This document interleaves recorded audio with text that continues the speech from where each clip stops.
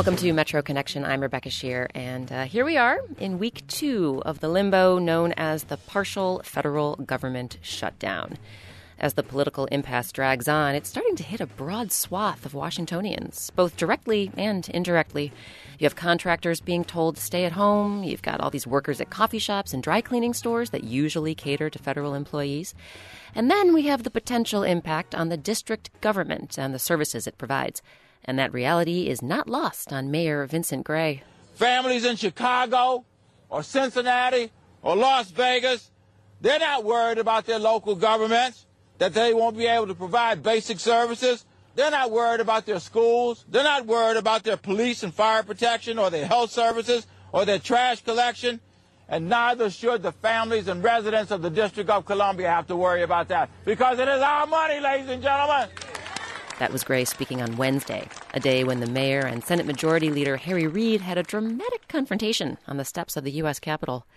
So, with these and other ripple effects to explore, we're calling today's show Shutdown City. We'll consider how political gridlock is affecting worker morale, and we'll hear how a local health clinic is trying to hold on despite a freeze in payments for its services. Plus, we'll hear about other ways the shutdown is affecting the city, from the closure of a beloved stable in Rock Creek Park to a special program for kids at the National Arboretum. But before we get to all that, as we were planning this show, we put out a PIN query. That's PIN as in the Public Insight Network, which is an online tool we use to get feedback and story ideas from our listeners. You can find more information at metroconnection.org/PIN. But anyway, we were asking folks to write in and tell us how the government shutdown was affecting them and those they know. And we heard from a bunch of people, among them... Hi. Hello. Come on in. Thank you. This woman. I'm just finishing up dinner, so... You're our guinea pig tonight. I've never made pot roast. My mother used to. I remember that it was pot roast and it was cooked in beer and it had vegetables. That's all I know. So her name is Shawnee Adams, and she lives in Indian Head, Maryland, with her husband, Ian. This is Ian. Yeah. Nice to meet you. And this is Ren. Hello, you. Look at you with your big smile. Ren is their 6-month-old baby girl. Their older daughter... Hi. How are you? Good. ...is in 1st grade. What's your name? Alia. Nice to meet you. Ian is employed by the federal government. I work at the Naval Research Laboratory. I'm an electrical engineer. But as of yet, his office has not been affected by the shutdown. It's a very academic environment, so like researchers at a university would go out and get funding. We work in a very similar manner, and so as long as we have money to pay people, we can continue to work. Or to put it more officially, they're capitally funded. They don't depend on appropriations. But as a result... Once that money's not there to pay people anymore, then we get furloughed too. Not that Ian is a stranger to getting furloughed. With the sequester, he was only working 4 days a week this summer. And while he pretty much knew that furlough was coming, he didn't know when. In the unknown, there's a lot more stress. And to add to that stress, he and Shawnee were expecting a baby. A baby that, well, let's just say they hadn't exactly planned for. We'd hope for it, but... But we had been told that might not happen at this point. So it's kind of that double whammy of, you're going to have a baby and we're going to be furloughed. Great. So with that income slash looming large, it was a 25% cut. Shawnee immediately amped up her work as a freelance consultant in nonprofit fundraising and development. I said yes to a number of long-term projects that I knew would carry over through the delivery of the baby and, into the first couple months of having her. So I was literally sending emails from the delivery room. And we got home from the hospital and I was back at my desk. Since then, she says, it's like she and Ian have been running a single-parent household. We can't afford enough childcare to not be working at the same time. This interview is actually a really rare opportunity for us to spend time together. Usually he gets home from work and I say, I've prepped dinner. Here's, it's ready. And I go in my office and I close the door. And sometimes he goes to bed before I'm done working and, we hardly see each other. Which is doable, she says. But I would rather be doing that by choice than by necessity. And that necessity would become even greater if Ian gets furloughed again. The summer furlough really ate through a lot of the savings that we had. We're a young family. We're in our first home. We have young children, and we had them right when we got married. We didn't take time to build up a big nest egg. And it's not like you can call the bank and say, I've been furloughed. Can we, defer a month of mortgage payment? Because we tried, and they were like, you can default if you want. But the thing is, as much as she and Ian have been hurting, Shawnee says she knows people who are hurting much, much more. I wait at the bus stop every morning with a woman who works at a daycare around the corner that her sister owns. And half of their kids are not coming now because those children's parents have been furloughed and they can't afford to pay for the daycare. And so she's saying, well, I don't know if my sister can afford to pay me, and I'm already living in public housing and I already work 2 jobs. So we're definitely in the bucket of lucky people. And that's something both Shawnee and Ian try to remember. Their bank account may have seen better days, but for now, they still have their house, their jobs, and most importantly, their family. I do have to say that one of the nice things about the furlough in the summer was I got an extra day a week to spend with both my daughters. But silver linings. Yes, silver we definitely linings. look for the silver linings in all of this. Give me your ring. No jewelry in bed. My wedding ring. Oh, that's your wedding ring. So, as the Adams tuck their kids into bed each night, and this evening Ian's putting down baby Wren while Shawnee sings lullabies to Alia. Go to sleep, have good dreams. Those silver linings shine brightly, no matter how dark the future may or may not be. Have good dreams, go to sleep. I love you. Good night. I love you. I love you. Again, this story came to us through the Public Insight Network, or PIN. It's a way for people to share their experiences with us and for us to get input on topics we're covering. You can learn more about the Public Insight Network at metroconnection.org/PIN.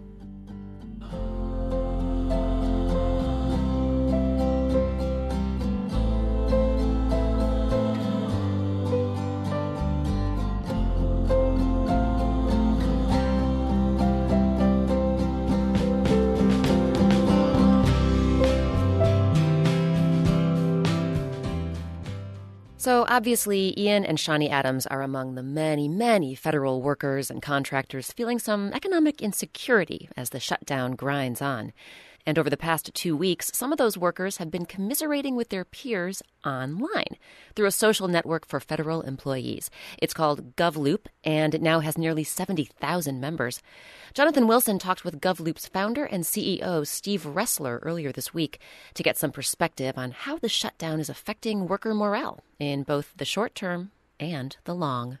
So I'm wondering what kind of discussion leading up to the shutdown that you had among your colleagues and also, I guess, on your website about what was going to happen and then how much of a shock it was when it actually did turn into a shutdown for you and your colleagues and your users. Yeah, well, it was interesting kind of going into the shutdown. Obviously, there was some chatter on the site. So there's some questions around, do you think this is going to happen? But a lot of the folks actually didn't think it was going to happen, which was partly, I think, last year? We saved it at the last second. The government shut down at 11:50. And I think there was just some sort of hope that, hey, this will be solved in time, just like how we solved the last kind of issues. So when it actually happened, people were pretty shocked. And really kind of on the site, people that were really hoping right away that, oh, this will just last a day or two, it shouldn't be a big deal. And now we're kind of in week 2 wondering, when's this going to end? And this is the first time for a lot of government employees for this to happen since the last time it happened was 17 years ago. I know that you believe the latest generation of government workers is more ambitious than the stereotype and doesn't necessarily see federal employment as some sort of lifetime commitment, but even may see it as a sort of stepping stone. What do you think that this latest blow to the idea of this being a stable, safe job means to all of that? Yeah, it definitely is having an impact. I mean, I think the idea of you're signed up for government and you're going to work 40 years and they'll take care of you and you're going to get a pension just isn't the same anymore. The pension's different. They reformed it so the current federal employee has primarily a 401k based system, as you see now with sequestration, but also has happened with layoffs and furloughs. That I think that trust that you can trust your agency to take care of you for 40 years isn't there. Plus, I think this generation doesn't necessarily want that. That's not the expectation. They know companies aren't that way anymore. The idea that you sign up for GE or Ford to take care of you for 40 years isn't there as well. So why would it be any different in government, I think, is some of the youth's perspective. Do you feel like federal managers have to make, an individual plea to each worker when they get back saying, you are worth something, even though you were not accepted or you were furloughed? When you come back, we still want you, you're still important, and this job is still stable and a good investment in your future. Is that something that needs to be said when all these government workers get back in the office? In general, people understand the concept, right, of, hey, if there's, we got to have 90% of the workforce not work. That can't be everyone going back to work. 90% have to be off. But I do think it leads to kind of some anxiety of, am I useful? Am I valued? As well as a little bit of resentment. So hopefully that'll kind of go away after we get back to the day-to-day. And I think that's another federal manager's duty to do. Say, hey, everyone is valued. We had to kind of make these arbitrary decisions on accepted versus non-accepted, but in the end, we need all of you to deliver our mission and help our citizens. What do you think the lasting impact here is? I mean, we don't know how long the shutdown will go, but after it hopefully ends, what do you think the lasting impact will be? It's a scar, right? I definitely think it impacts morale. It's hard to get folks back excited again. I do think in the end, I really respect the ingenuity of the federal employee, and I think they come to work because they believe in what they're doing. I do think they do it because they want to have an impact. So despite all the difficulties and getting beaten up and the shrinking workforce where baby boomers are retiring, the budgets are short, so we're not replacing all workers, government employees are asked to do even more with less every day. But I do think in the end that there's a bunch of creative, innovative folks that want to improve government, that want to improve service. I see them every day on GovLoop, and I'm inspired by them. And I do think when they come back, they'll help kind of solve these gigantic problems, despite all the issues with shutdown and the impact on morale. That was GovLoop founder and CEO Steve Ressler talking with Metro Connections' Jonathan Wilson. What do you think? Will the shutdown have a lasting impact on worker morale? You can reach us at metro@wamu.org or send us a tweet. Our handle is @WAMU-Metro.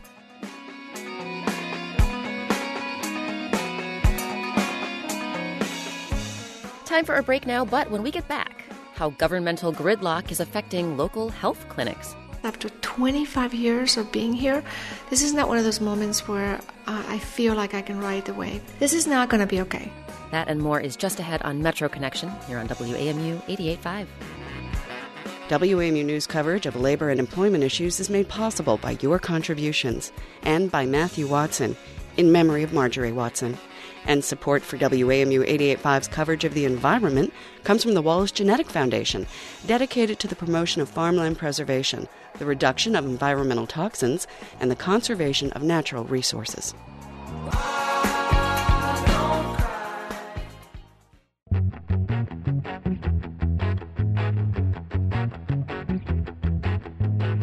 I'm Rebecca Shear, and welcome back to Metro Connection, where today we are touring Shutdown City. We'll kick off this part of the show in Northwest Washington in Adams Morgan. That's where you'll find Mary's Center, a health clinic serving low-income families. The place is bustling, with a waiting room full of young mothers calming their crying children and making their next appointments. Le puedo hacerla a las 9:45. ¿Está bien? It doesn't look like anything has changed since the shutdown, but as Emily Berman tells us, unless the federal gears start cranking, Mary's Center could change an awful lot. Every year, there are more than 18,000 district residents who rely on Mary's Center for their healthcare needs. Sorry, my hands are cold, aren't they? Frio. Can you lay down? Gracias. Half of these patients use Medicaid or the DC Healthcare Alliance, which is a local health insurance program. And during the government shutdown, the district government isn't able to make Medicaid or Healthcare Alliance reimbursements to the clinics that serve them. Maria Gomez is the CEO and founder of Mary's Center.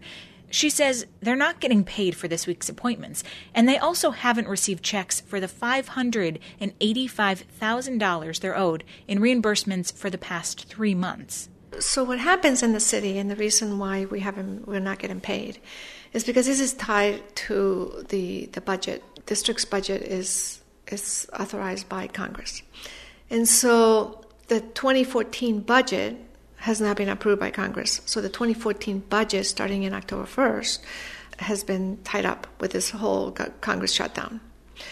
And what we are asking the mayor, as he did by keeping the city open, by saying, by the way, we are cleaning federal parks, we're picking up, trash from the federal parks because of fear of rodents. Why can't we do the same thing with essential services like medical care? If we're concerned about rodents, we should be concerned about children who will end up in the emergency room. A spokesman for Mayor Gray says the district's hands are tied. Because D.C. isn't treated like a state, it's legally cut off from accessing its Medicaid funds for past or future payments. When the shutdown's over, the money should start flowing again. But in the meantime, it's getting increasingly difficult to pay the doctors and nurses and support staff who provide health care for low-income Washingtonians. How are you proceeding? If I am a patient who had an appointment in the health clinic, this afternoon, I could come in and expect what? Right now, we are here. We're serving. We have the doors open. People are very, very, very worried. So our phone lines are just off the hook. People calling for mental health. We run on very, very, very small margins because there are still so many people that are uninsured. There's so many services that we have to provide to people when they come through these doors. Somebody comes in, they see the doctor, and we find out that they're going to be homeless that day, or that there's domestic violence, and we have to spend the whole day with that individual. So it's not just the Medicaid services. We also have to, with those dollars, have to sustain other providers besides medical providers. How long do you think Mary Center can go on like this? What we're trying to do is we're trying to really turn up every stone. So we're trying not paying certain vendors that we know that can withstand us not paying their bills. We're trying to make sure that we pay the essentials, right? Health insurance, that we pay our taxes, employee taxes, that we pay payroll. Right now, we don't have the assets to go on beyond our payroll on October the 18th. For certain, we're going to have furloughs at the management level. And the question is how deep those furloughs will go down below the management level. Gomez says the shutdown is also affecting federal grants that were expected to kick in on October 1st. So there's less money for things like the WIC program, which provides food and education to low-income mothers and children. To keep the programs running, Gomez is working on extending a line of credit with her local bank and asking donors to help. It hasn't been easy. Do you think that this shutdown may impact how much money you can raise at the end of the year, which is, typically a good time for nonprofits? A large part of our donors are government workers. At the end of the year is where, at least for Mary Center, we make 25% of our donations, 20-30% of our donations. So I think that, it's not just the shutdown, but it's the sequestration, which the government workers already took, and which they're not getting back pay for that. There is very little appetite for them to be giving money away as they're generously done in the past. There's no money. This is not one of those moments after 25 years of being here. This is not one of those moments where I feel like I can ride the wave. This is not going to be okay. That was Mary's Center CEO and founder Maria Gomez speaking with Metro Connections' Emily Berman.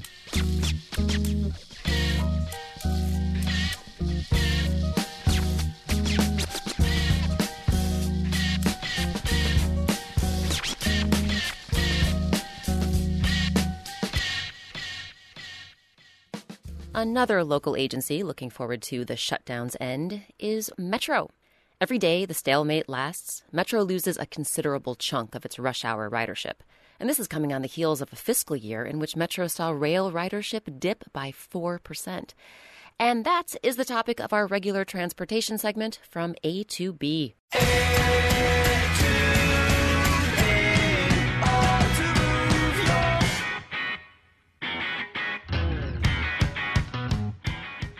Transportation reporter Martin DeCaro sat down with Metro Board member Mary Hines, who represents Arlington. She's also a member of the Arlington County Board. Since the federal government shutdown, the partial shutdown, Metro has lost about 20% of its ridership. How is this hurting your budget? Because fares make up a large part of your operating expenses. They certainly do, Martin. And of course, our ridership is lower on Metro Rail than on Metro Bus, where the riders do pay an even larger portion of the cost of the ride. We're monitoring the situation. It's hard to sort of know what strategies we might need to employ until we know how big the hole is. And Metro staff have made some adjustments, not running as many cars, which uses less fuel and less propulsion. So we're trying to manage the costs as much as we can without degrading service for the many people who still need to ride. Service cuts have not been decided yet, right? That's exactly right. And I think we're trying really hard not to increase headways or make it harder for people who still need the trains to come and go to work. And as I said, interestingly, we're down a lot more on the trains, which is where it appears more of our federal riders actually ride. People notice the big rebuilding that's going on every weekend. The shutdown, the fare revenue that's being lost won't affect that program. No. But once the system is rehabilitated, you don't really want to be dealing with lost revenue, right? Because there is some maintenance that you're going to have to do. Oh. We estimate that long term, in terms of keeping this 100, once the Silver Line goes all the way to Dulles, this is 125 miles of heavy rail in our region, that the cost to maintain that going forward is going to be close to $1 billion a year. That's just the reality of the system we have and where it is. So yeah, maintenance is always going to be with us, as is, and once we get through this rebuilding phase, we will have a much more organized program of rebuilding. Back to the present. Another aspect of the shutdown that's hurting Metro's bottom line right now is D.C., as a jurisdiction, was unable to make its quarterly payment of about $74 million. What can you tell us about that? To the best of my understanding, the reason they can't make their payment has to do with the fact that their budget is tied in with the federal government and they don't have permission to spend on these kinds of payments. D.C. makes its payment from its local revenues for the most part. I think we all believe that they are going to be able, once this is settled and once they get their permissions again, which, by the way, I think is kind of silly that the Congress can tell D.C. how they cannot spend money that they're collecting from their own citizens. But once that all gets sorted out, we have a lot of confidence that they'll be able to make their payment and we'll be fine. So we're about 2 weeks into this shutdown. When do you, as a Metro Board member, start to get worried, if you're not already? This concerns me, but it doesn't concern me only as a Metro Board member. It actually concerns me for the region. This is really bad for our economy. It's really bad for our citizens who are losing. Now our federal employees are home and they know they're going to get paid, but it feels bad. The whole thing is so dysfunctional. So, the Metro system provides rides to about 40% of the federal workforce. The federal workforce needs to do its job. Congress needs to let them do their jobs, and we need to get back closer to normal as soon as we can, because that's what the country needs. That was Metro Board member Mary Hines speaking with transportation reporter Martin DeCaro.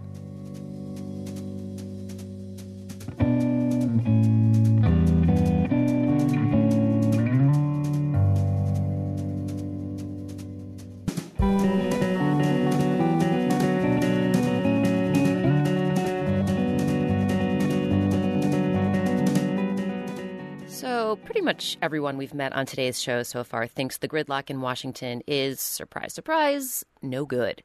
But if there's anyone who's celebrating the government shutdown, well, it's got to be the people who don't want any government to begin with, right? We have a situation where we have a good day for the anarchists. Why? Because the government is closed. That's Senate Majority Leader Harry Reid speaking last week on the shutdown's first day. Thing is, though, actual anarchists aren't too happy about the shutdown, and neither are more conservative small government types, libertarians. Jacob Fenston has the story. Legba Carafor is an anarchist organizer in D.C. He says this week's government shutdown looks nothing like an anarchist utopia. Look, when there's a real shutdown of the government, it's going to come from below, not from above. It's not going to be because a certain segment of politicians got into a fight with another segment of politicians. So what would it look like if the oppressive state apparatus came screeching to a halt? Carafor has an example from a day you might remember. The snowpocalypse, the day when the entire government did shut down. Back in December 2009. D.C. was kind of like this weird insurrectionary utopia in snow for 24 hours. Everyone was in the streets, kind of like stunned and dazed. Everyone was really nice to each other. It seemed like alcohol was communized as far as I could tell. People, dug each other out. People helped each other. And it was a kind of utopian vision for me. Anarchism means a lot of different things to different people. But anarchists in general oppose hierarchies like governments and corporations in favor of horizontal organizations where everyone's more or less equal. It's a political theory dating back to the Enlightenment. Right now, anarchism is mainly used as an insult. Anarchist is an insult. Nathan Schneider is a writer who identifies as an anarchist. He recently wrote a blog post questioning the idea that the shutdown is some kind of anarchist dream.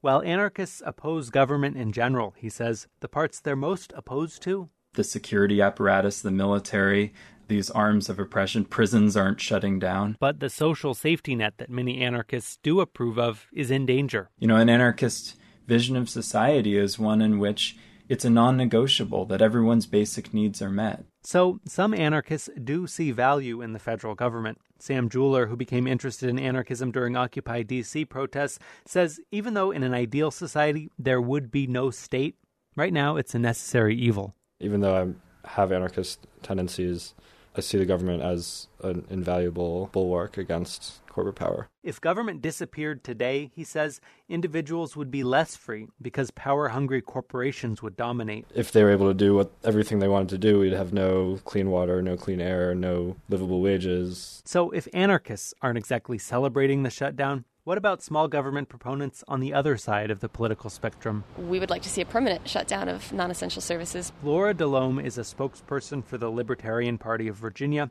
and she's also a Libertarian candidate to represent Arlington in the House of Delegates. Libertarians were historically related to anarchists, but today the party's focus is more on getting government out of the way, while anarchists are just as focused on fighting corporate power. DeLome is no fan of the current shutdown. She says it's just political theater, but it does highlight services that could be stripped from the federal government. We believe those non-essential services should be left to the free market. Government shouldn't be doing things that aren't surrounding defense or protection of property or protection of our physical security. She acknowledges that would mean a lot of people losing their jobs, particularly in the county she's running to represent. But without the government dragging down private enterprise, she says, those workers would quickly find jobs in the private sector. Ryan Sabat, chairman of the D.C. Libertarian Party, says there's no question many of the services the federal government provides are necessary to society. But a libertarian would question whether or not that's actually the job of the federal government or whether that's the job of a state government or even a private organization. He says the shutdown does provide a chance to think outside the box. For example, with all the national parks and monuments closed because of congressional gridlock, maybe we should rethink how we administer those national treasures. We don't have to lose the Washington Monument. It can just be passed on to another entity that can take care of it, maybe in a better way than, the Federal Park Service can, for example. And that's a fresh alternative that I don't think Americans are used to hearing. Anarchists also say the shutdown could be a learning moment. If it drags on, they're ready to step into the gaps left in federal services, providing an example of how grassroots groups can replace government. Patrick Bruner, who is an Occupy Wall Street organizer, has been part of the recent shutdown-related discussions.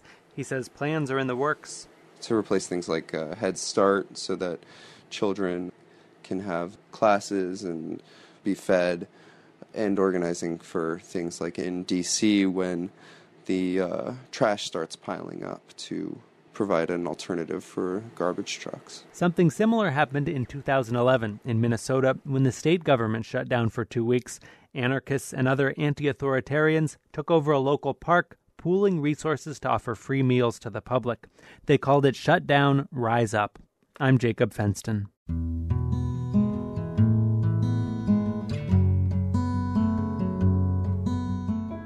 After the break, politics, partisanship, and preschool. how local daycare centers are handling the shutdown. I was on the train this morning and two of our kids were on the other end of the train and they didn't see me, but I could hear them. And a lady had sat down next to one of the children and was asking her if she was taking the train to school and so forth. And she turned around and she said, "I'm at a new school today because Mr. Obama and Miss Holly closed my school down." It's coming up on Metro Connection on WAMU 88.5.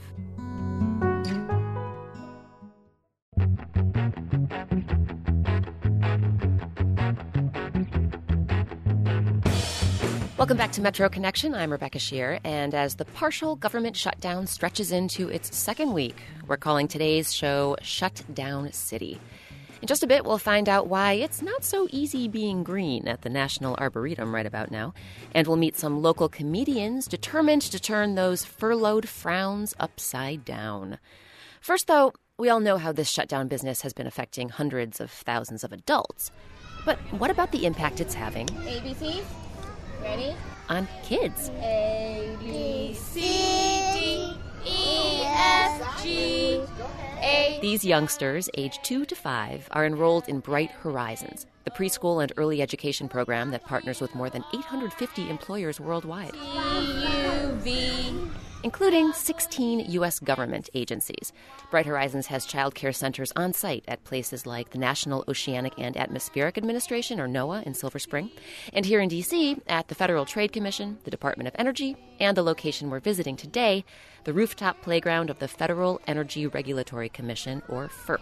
So these kids right here are NOAA kids? These are all NOAA kids and NOAA teachers on this side, and then FERC's kids are over there. Normally, says NOAA Center Director Holly Muchler, the NOAA kids would be at NOAA and the FERC kids would be at FERC. But because of the government shutdown, we were unable to access our center at NOAA. And so we were able to be relocated to 4 other centers that are part of our network. Those centers include East End at Gallery Place, our Bid Kids location, and our GW University locations. And then, of course, FERC, which, by the way, is one of the few government agencies continuing to operate under, quote, normal conditions. They had a room that was empty, and that can happen in centers for various reasons because they're waiting for children to turn the age when licensing will allow them in a program. So we were really lucky that we were able to bring a whole class of kids here with teachers, and parents aren't having to, wonder who this person is that they don't know. They know our teachers, and they trust them, and they know all of those things. So it's great that we were able to keep the kids together and keep our teachers with them. It was also a challenge, says the NOAA Center's Assistant Director, Carrie McCauley.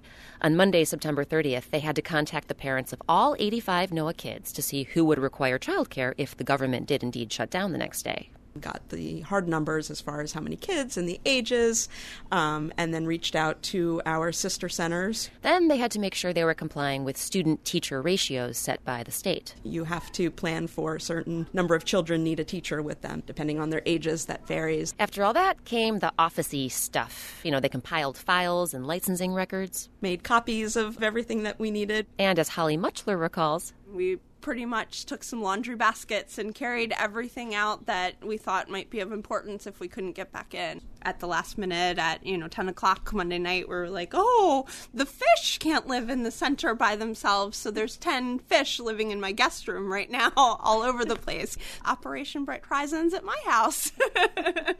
Well, I'm glad to hear that Nickel Jaws, the beta fish, has not been abandoned to his fate. I think there'd be a certain irony, particularly at NOAA, if they just left the fish to his fate. Doug Miller's youngest daughter has been attending Bright Horizons NOAA Center. When the shutdown happened, she was initially moved to FERC.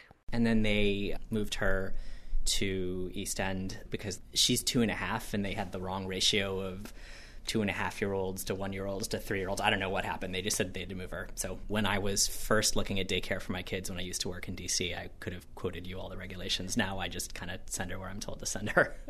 Miller lives in Silver Spring and works in Greenbelt and Baltimore as an assistant federal public defender. He's actually working during the shutdown since his office is considered part of the judicial branch. That's to keep us kind of out of the chain of command that our nemesis over at the U.S. Attorney's Office are in. So we are separate from the prosecutors. For that reason, we are not part of the whole executive branch determination in terms of who is exempted. Not that Miller is entirely immune, though. For the first 10 days or so of a shutdown, everything continues as normal. After that, we become free lawyers in every sense of the word because the judiciary runs out of money to pay us. But for now, he's delighted to have childcare for his daughter, though he admits for him it's been a bit tricky. I've got to assume that the Noah Center was quite convenient, given that you live in Silver Spring and you could just drop her there. How do you feel about this new arrangement as a parent? Well, this morning, when after having driven all the way from Silver Spring to Gallery Place and was then, on a conference call with a judge and, 2 prosecutors and one of my colleagues sitting on the BW Parkway an hour and 45 minutes after I'd left home this morning, was I so thrilled? No. But, it's nothing compared to the effort that they put into making it available, and certainly nothing compared to the fact that obviously there are a lot of people who are working without pay or not working without pay and just waiting for this all to shake out. And actually, Holly Muchler and her Bright Horizons colleagues are waiting to see how this government shutdown will shake out, too. With 2 of their 16 federal facilities closed, they've only secured alternate space through the end of October. If it were to extend outside of that, we'd have to continue planning. And while the shutdown prompted more than half of the Noah Center parents to pull their kids out of childcare, Muchler says many have begun to change their minds. On day one, families might not have been so in need of care and we're going to stay home with their kids and things like that. But by day 6 and 7 are like, okay, I want care now. And she and her colleagues hope they can keep providing that care and keep families' spirits up, even though so many agencies of the federal government continue to be shut down. This story is another one that came to us through our Public Insight Network, or PIN. We've been hearing all sorts of interesting shutdown stories this week through PIN, so if you'd like to share your experiences with us, visit metroconnection.org/PIN.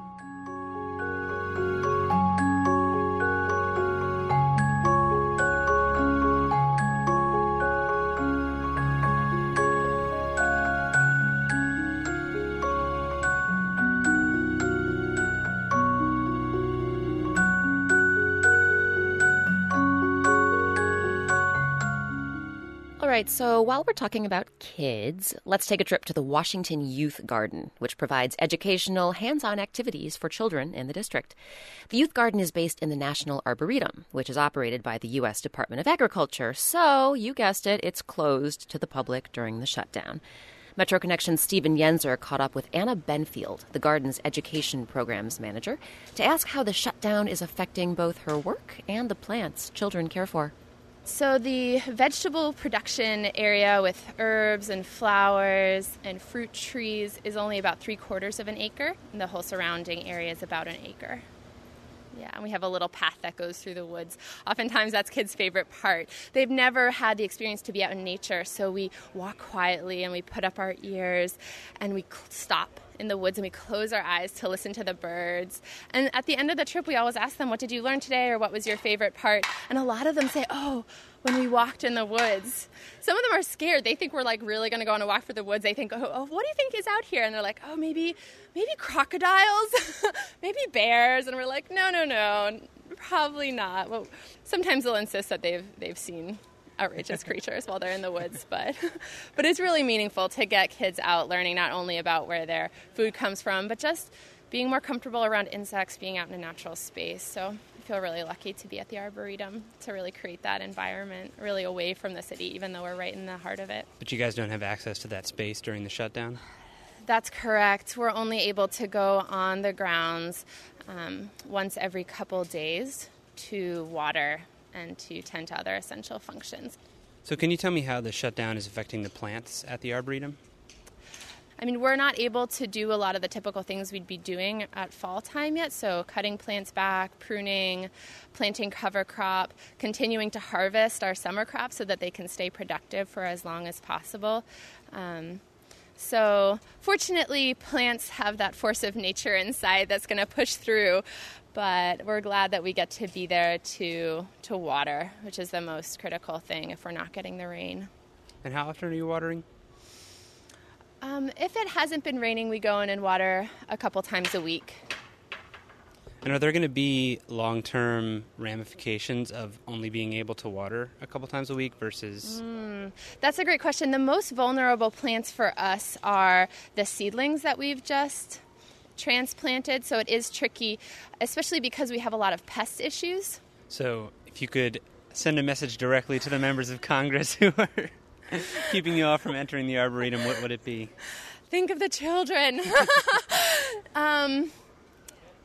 Also, the small moments, all the work that nonprofits like ours and other agencies, I think that's such a loss. All the small moments, the kid that's going to hold the worm and see the butterfly, and there's a lot of meaning and a lot of impact from those small magical moments where they say at the end of a field trip, I didn't know that food grew. Literally didn't know that food came from plants. And compromise. Little elementary school kids, right? Think about what you learned in kindergarten. So, yeah, I'm hopeful that we'll get to have our garlic planting party and this can be resolved as soon as possible so we can get the kids back out in the field. That was the Washington Youth Garden's Anna Benfield talking with Metro Connections' Stephen Yenzer.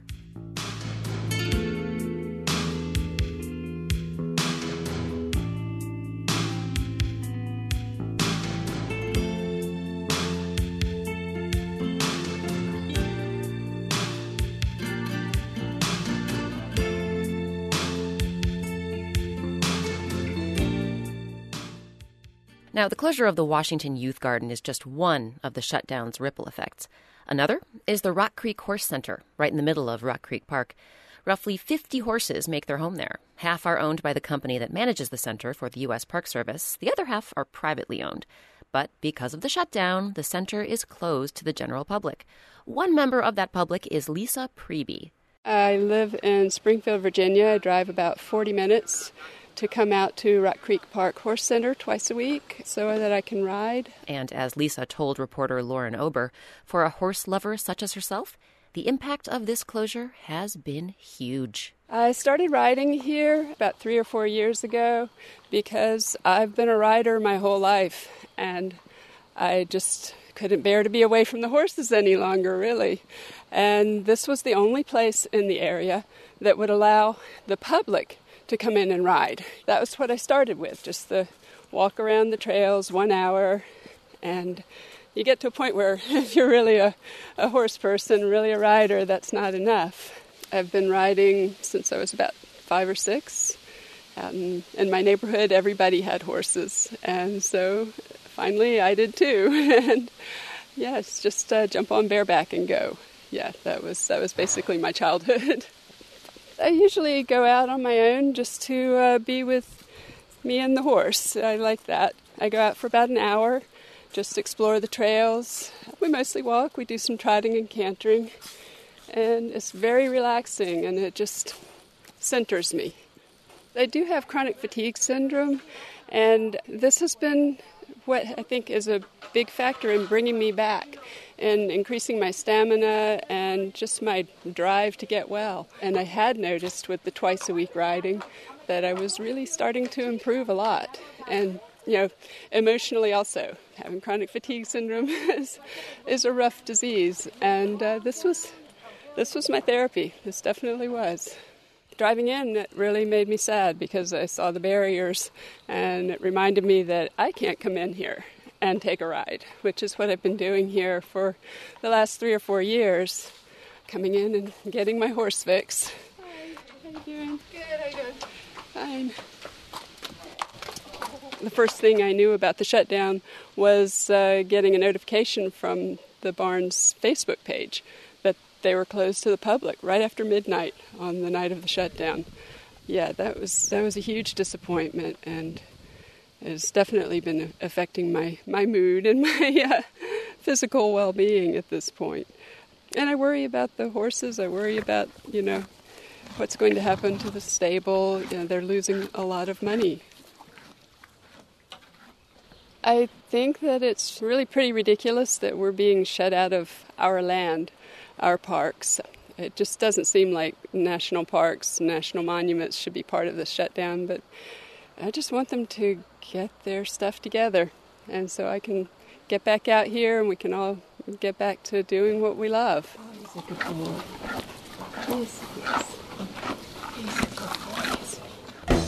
That was Lisa Priebe, who shared her story with reporter Lauren Ober.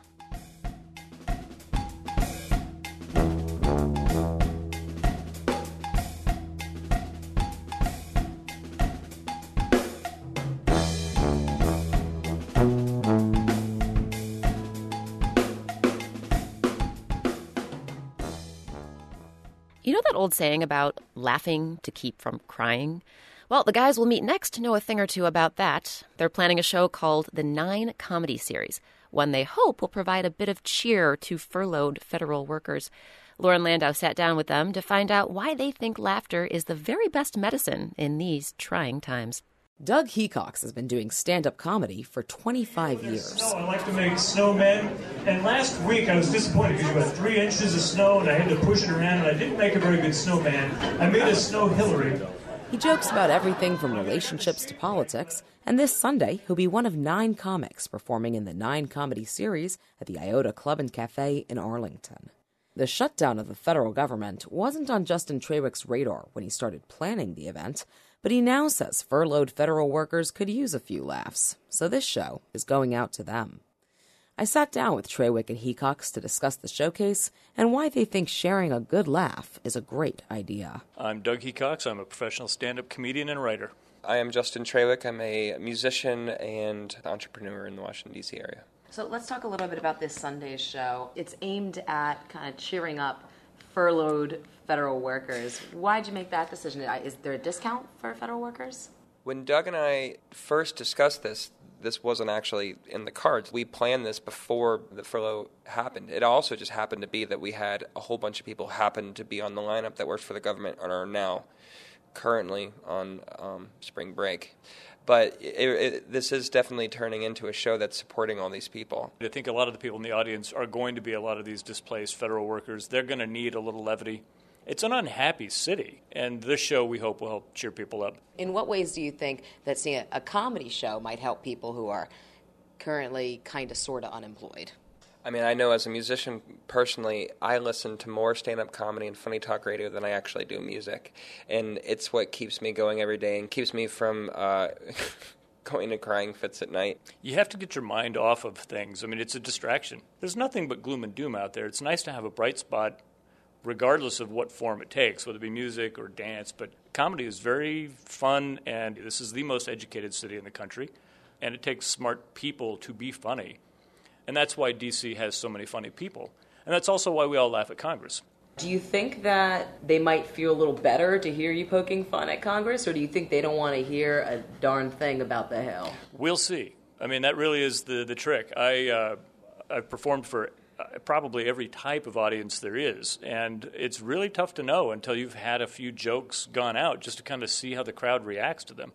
You know, if we don't hear anybody really going for the political stuff, we'll talk about dating and grandparents and all the usual targets. What do you think of the situation we're in, the shutdown, this looming debt ceiling? I don't want to brag, but I believe I could solve this entire government shutdown in probably 2 days. The simple approach, in my opinion, is that for every day that this stalemate continues, all of the people in Congress have to remove one article of clothing. And that's where, again, Ted Cruz is my ace in the hole, because nobody wants to see that.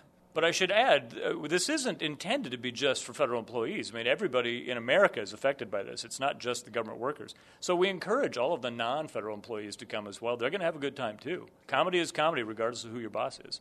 That was Doug Hecox and Justin Trawick speaking with Metro Connection's Lauren Landau. Their show is coming up this Sunday night with half-priced admission for furloughed federal employees. We have more information on our website, metroconnection.org.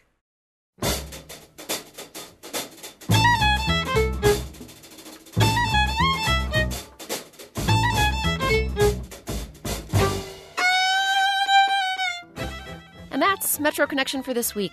We heard from WAMU's Emily Berman, Jacob Benston, Jonathan Wilson, Martin DeCaro, Lauren Landau, and Stephen Yenzer, along with reporter Lauren Ober. WAMU's managing editor of news is Memo Lyons. Metro Connection's managing producer is Tara Boyle. Lauren Landau is our editorial assistant. Our intern is Stephen Yenzer. Thanks, as always, to the WAMU engineering and digital media teams for their help with production and the Metro Connection website. Our theme song, Every Little Bit Hurts, is from the album Title Tracks by John Davis and used with permission of the Ernest Jennings Record Company. You can find all the music we use each week on our website, metroconnection.org.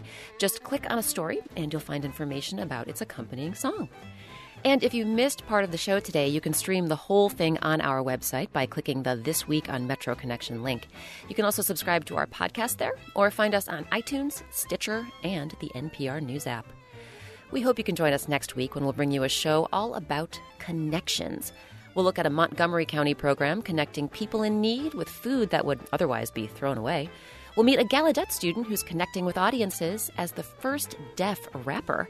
And we'll hear from the D.C. public school staffers who act as a bridge to the many people who call seeking their help every single day. I just moved here. I have 5 kids in 5 different grades, and I need them to be in school tomorrow. So how can you help me figure out the information I need? I'm Rebecca Shear, and thanks for listening to Metro Connection, a production of WAMU 88.5 News.